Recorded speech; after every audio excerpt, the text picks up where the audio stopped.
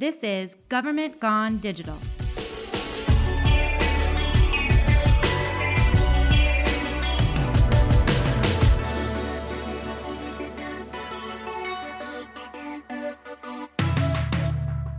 I'm Dana Birchman, Chief Digital Officer here in Gilbert, Arizona, and I'm here today with Derek Konofelsky, digital guru who runs Spark App League, and Jennifer Alvarez, another member of our digital communications team. Last week, we released a podcast episode focusing on Spark App League, a unique coding contest that we run in partnership with Arizona State University and sponsored by Google. And this week, we held our first advanced Spark event, and it was quite a success. So I wanted to follow up because, like I said, hopefully you listened last week and learned about Spark and what it is. And if you haven't, I would definitely encourage you to go back and listen to that episode and learn more about the program or visit the website, which we'll be sure to plug along the way. But Derek, talk to me about what the advanced event was and why you decided to have an advanced event. Sure. So the advanced event kind of came from feedback that we got from previous events. Normally we do a spring event where we do tutorials and lessons for all the students. And again, we talked about it last week, so you can kind of hear all the details. But this event was more aimed at all the students that told us that they already had some coding experience, but that they loved kind of the format and the environment and the competition that we do in our normal Spark events. So it kind of, just organically grew from there. Let's hold a event for students that already know how to code. We'll forego most of the tutorials and just do a competition where they can compete against their peers to kind of make apps or games or whatever they want in the same format that we do for Spark. So we had 6 different schools participate. They were kind of our guinea pigs. We tried to make it a smaller event since it's our first one. And we had 18 teams competing against each other to make apps or games along a theme. We typically do a theme for Spark. And for this event, it was water conservation. So we had just a mess of students just working their butts off, making apps and games all related to water conservation. And I thought it was great. I mean, the energy in the room was awesome. Yeah, it was so interesting to watch them so engaged. I've never seen a room of students. Now, these were high school students, but in the spring event, we do include junior high students as well. But for the advanced event, these were just high school students.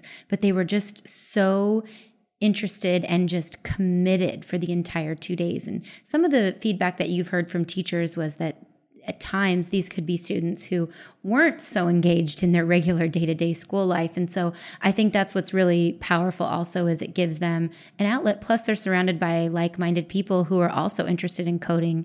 And I think seeing you stand up there and guide them really is inspirational for them to start thinking about choosing a major related or future careers, which is really where the purpose of this program came from. That's awesome. I mean, I appreciate you saying that because that obviously makes me feel really good about the program and about the students. But yeah, I mean, the thing that always gets me, and especially about this event, is when you think of coding or programming, you just think of people with their heads buried in the computer, just click-clacking away at the keyboards. And I think Jen can even speak to this because while we were judging, she had a few of the students kind of open up and share their experiences. At one point, we had the students showing off their games and they were doing all these voices like for the characters that they had created and stuff. And I don't see that normally from these types of kids or even, from kids that are interested in that kind of stuff. They tend to be more introverted, more reserved. And I think,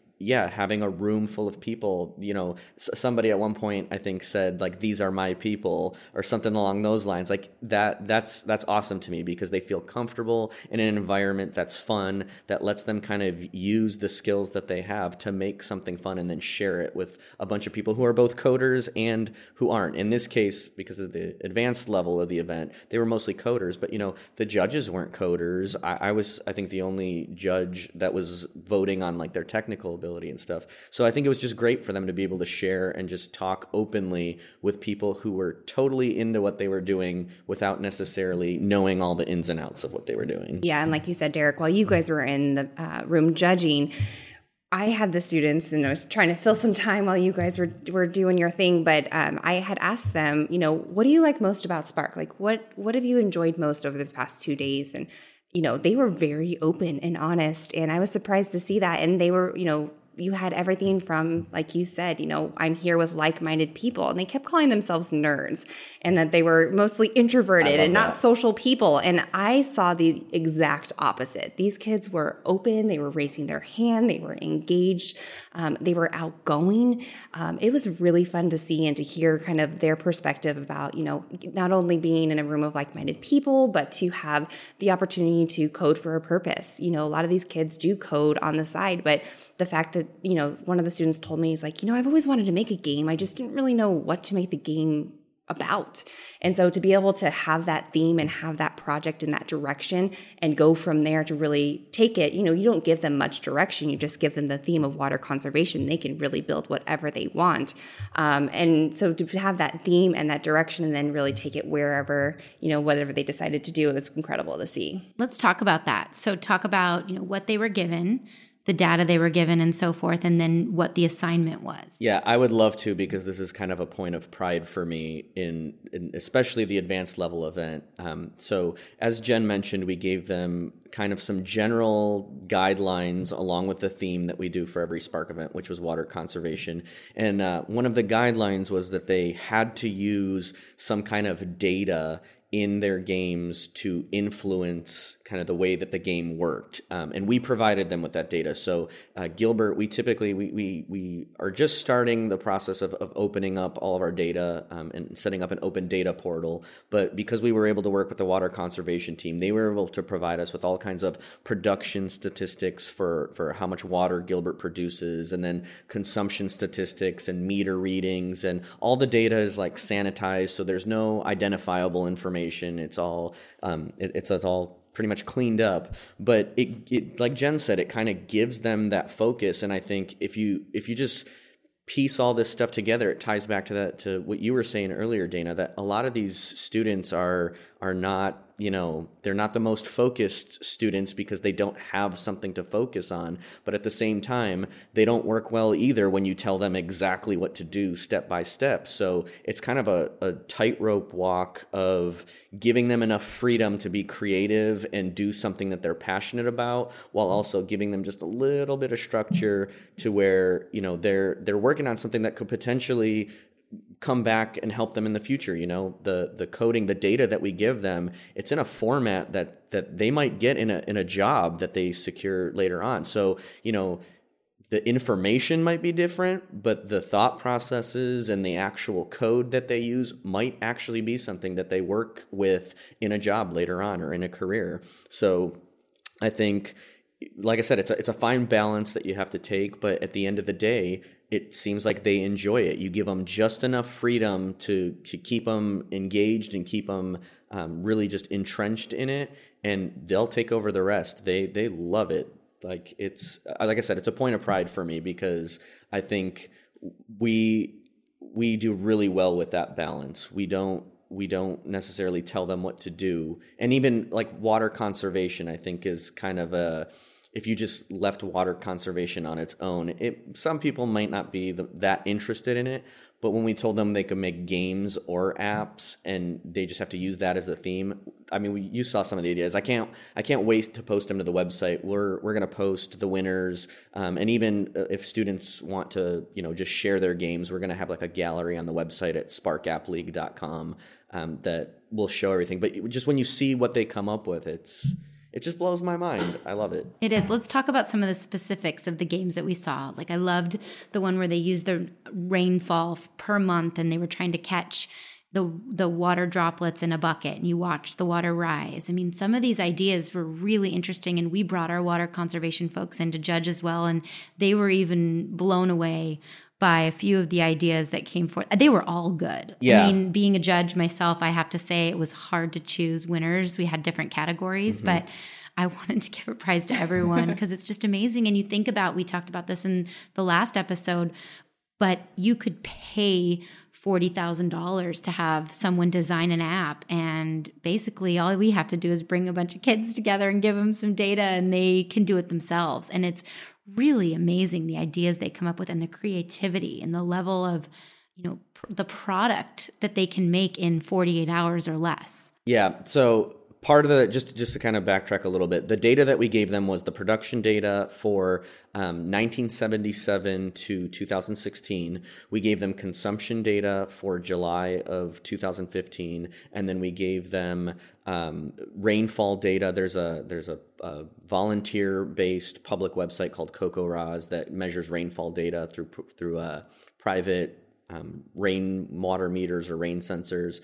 And then, we gave them some other data, but what I found was that the students in their games, even just the ways that they use the data, like you mentioned, there was one game that had, each level was a month of the year, and kind of like the top score or the score that you needed to reach to beat it to get to the next level was the water production amount for that month. So the thing that's awesome to me is that one of the requirements that we throw in there is that we have to be able to change that data. So they can't like hard code just these numbers in there. They have to actually read it from our data sources so that we can provide, another year like 2016, and the game would just update with that new data, which I think is awesome, because then you look at it, it's something that they'll be able to use in a career, but it's like fun, and they came up with creative ways to do it. I think probably my secret favorite game, actually it wasn't a secret because they won one of the prizes, it was like a simulation more than a game, where they took the data that we provided them, and they had like a budget that you had to spend to upgrade like the water production plants and to fix the pipes and fix canals. And basically the point of the game was to try to save up enough water to prevent a drought, at the end of the game or whatever. And just the way that they used all that information, all that data, was like, okay, this straight up could just be an app. Mm-hmm. Like we could just make an app out of this, or we could have them come do this and make an app out of this. And they used all the data. Like it was fun. It was interesting. It was crazy. And it's just awesome to see all the creativity that they put into it. I love the one with the shark in the... Gil the Shark. Gil the Shark. Can you talk a little bit about that one? I'll let you, because you brought it up. Yeah, so, I only saw it briefly, but Gil the Shark was basically in our Gilbert's pipes, right? And he was going... I think the team had by the way, connected we don't actually have sharks in our pipes. No sharks. Gilbert. No pipe-fixing sharks.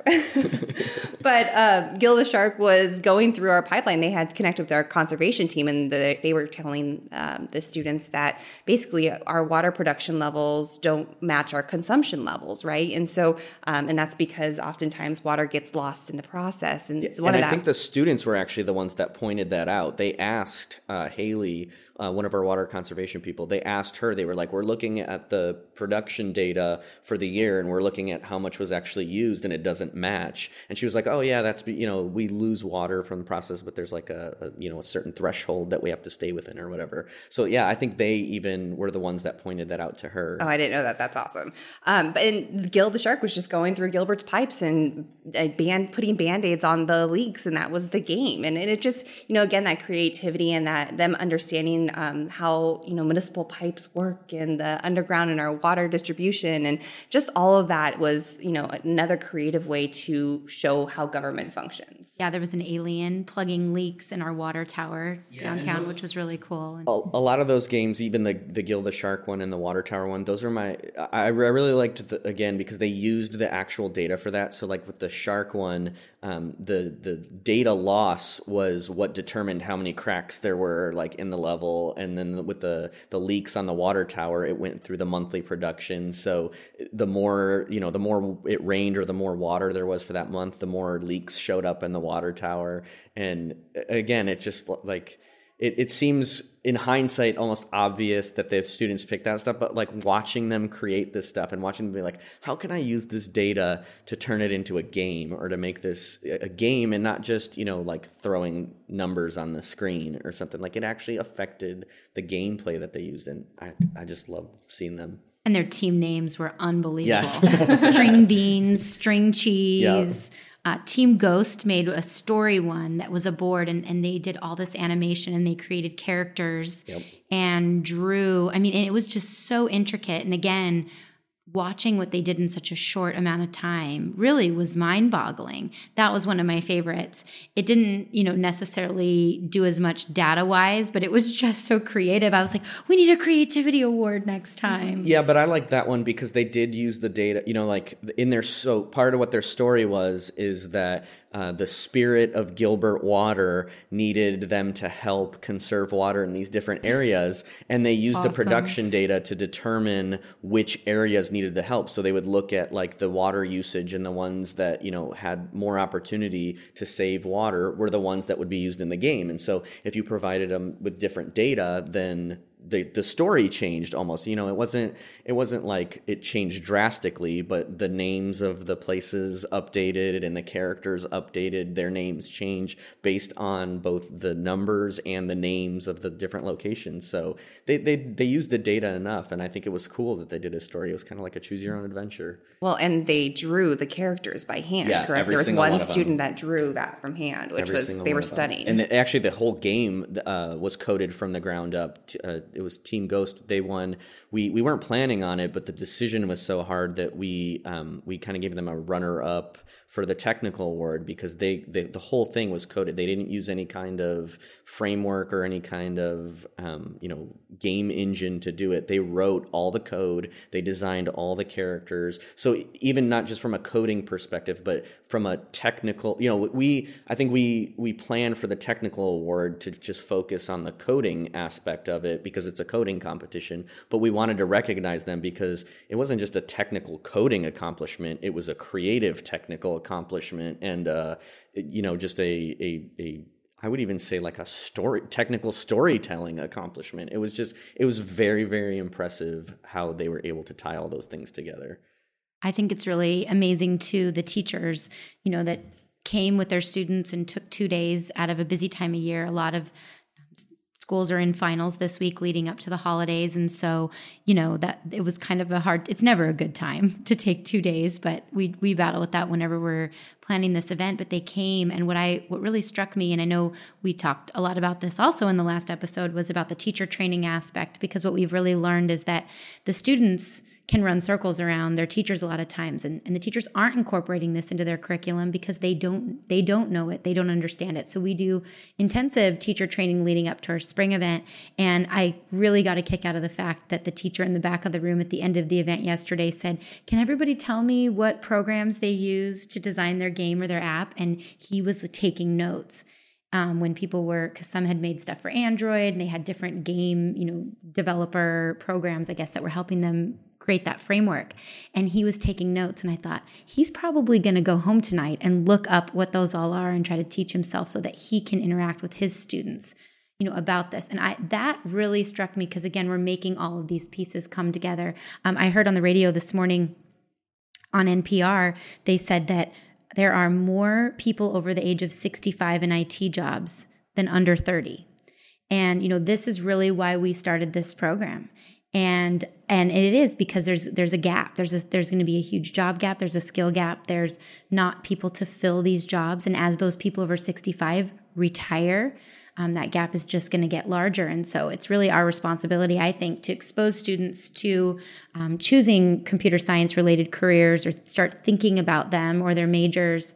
We've had students that said that they never thought about going to college until they came and had this event and had this experience. And teachers have kind of echoed those sentiments to us as well and said, it's just amazing to watch my students kind of come alive for the first time. And I think seeing it in that room, we've talked about wanting to grow the program and making it virtual, but we would lose that energy in the room and that camaraderie that they get to see and feel when they're all together, which I think is just so amazing. Yeah, and I want to piggyback on that too, because to me, like the teachers that bring their students, we wouldn't have an event. We wouldn't have Spark App League if it wasn't for the teachers. And to me, like, they're the superheroes because they are the ones that inspire these students enough to even get them to try these things. And what I liked about the advanced event is that every single one of the teachers that was there was hands-on this time. Like I felt like we could justify not doing teacher training for an advanced level event because I knew every single one of the teachers that was bringing students was going to be there and was going to support those students and they would be helping them debug and answer their questions and figure out their problems and stuff. And it was awesome because one of the teachers came in and he's moving out of the state, so he's going to another state, but he has a teaching assistant right now that he was saying they're going to come back for the spring event. And what he's planning on doing is he's going to structure their whole curriculum for the year around the Spark events. So the beginner level event is going to be like their midterm, and the, you know, advanced level event is going to be kind of like their final for that, for the two parts of the class.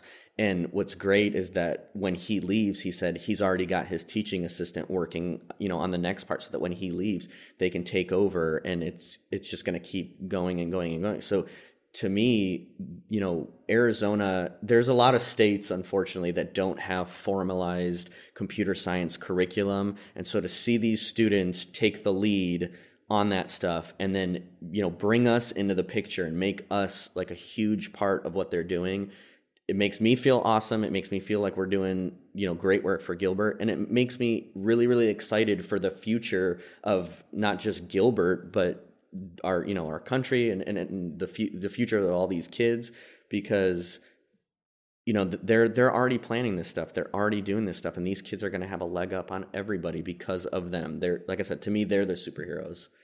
I saw a kid talking to you after the event. Mm-hmm. What was he saying to you? So we, you know, I like to go afterwards and talk to the kids about how they felt the event. I send surveys out to everybody afterwards, but that this particular student was somebody who had been to a previous Spark event. They were actually our winners for the spring event, and they won the technical award for this event.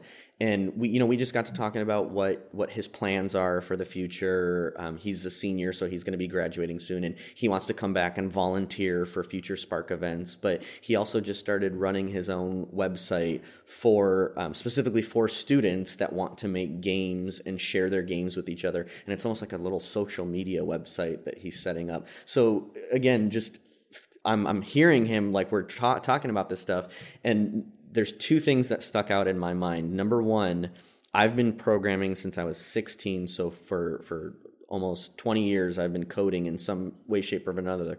I felt like he was my peer. Like we could talk and have a conversation about code and about programming, and I didn't feel like, you know, I had a leg up on him or whatever. It was a full-on two-way conversation, which was amazing. And then two, I see that he's doing stuff like this social media website, this gaming website, that he's interested in that. And that's how I got started. I got started in video games, and then moved to web design, and then into app design and, you know, software and stuff. And just to see him like talk about this stuff and see how excited he was about this website that he set up for everything. And I just, like, in the back of my head, I'm just thinking, this kid's set. Like he knows what he wants to do. He knows where he wants to go. He knows what career he wants to get into. It was just awesome to me to see the process all the way through, you know, coming from a beginner level event and talking to his teachers, and then seeing it all the way through. Like, it was just awesome. We basically talked about what his plans were for the future and what he wanted to do, and that's what it's all about. Yeah, I mean that's the point. That's the point of the event. And it's not the other thing that's amazing is it's not the first student that I've talked to that I've had that conversation with. You know, I know Jen had conversations with a bunch of the students that were saying the same thing. You mentioned the student that didn't even consider wanting to go to college until he showed up at one of the events and saw what college could be like, and saw other, you know, college students at the campus that we were on. I just, the whole thing is like right up my alley, and I love seeing the kind of the journey that a lot of these students take. I'm not a coder, so to see what they build is just amazing to me. But again, while you guys were judging, I was, you know, having conversations with the students, and I posed the question, you know, we're government, we work in government, you know, and I was wondering, you know, how can we as government engage with these students? Like, what kind of apps or things would they like to see government agencies use? And they had so many great ideas, from, you know, ways to track traffic to ways to connect your HOAs, and just different ideas. And, you know, I basically told them, build it. You can do this. Like, this event, you are talented enough. You have the skills to build these apps and these ideas, and government needs them. I mean, you know, I told them that as government transitions, and we're growing, and Gilbert Digital is a great example of that, where we are moving digitally. And so we need people like them in our industry. I told them that I never saw myself in government, and to not count out government, that there are opportunities for them to make a difference and do what they love. So yeah, I'm kind of big, like one of my passions is just thinking about civic tech and how we can use some of this technology to improve government, transparency and government processes and all that stuff. And Spark is one of those, we use that live data, we use real data that students can use. And I'm really excited just to see where we take both Spark in the future, but where Gilbert ends up with the data that we're going to, that we're starting to put out little by little. And just, I want to see what not just the students do, but what the professionals do, because I'm so impressed by what the students are doing. I can't wait to see what like pros do in their spare time. And you said something earlier too about, like the kids they knew that they could do this as a hobby, but that like the direction that we gave them kind of gave them the impetus or the influence to actually do something like that. That's the thing I want to see with professionals and with students in the future too, is just like, now that you have this information, do something awesome with it. Like, I can't wait to see the awesomeness that comes out of this. And there's awesome organizations that do this kind of stuff, especially in civic tech. So to see what we grow in Gilbert and how it compares to some of these other organizations, I'm super pumped just to see what happens in the future. Awesome.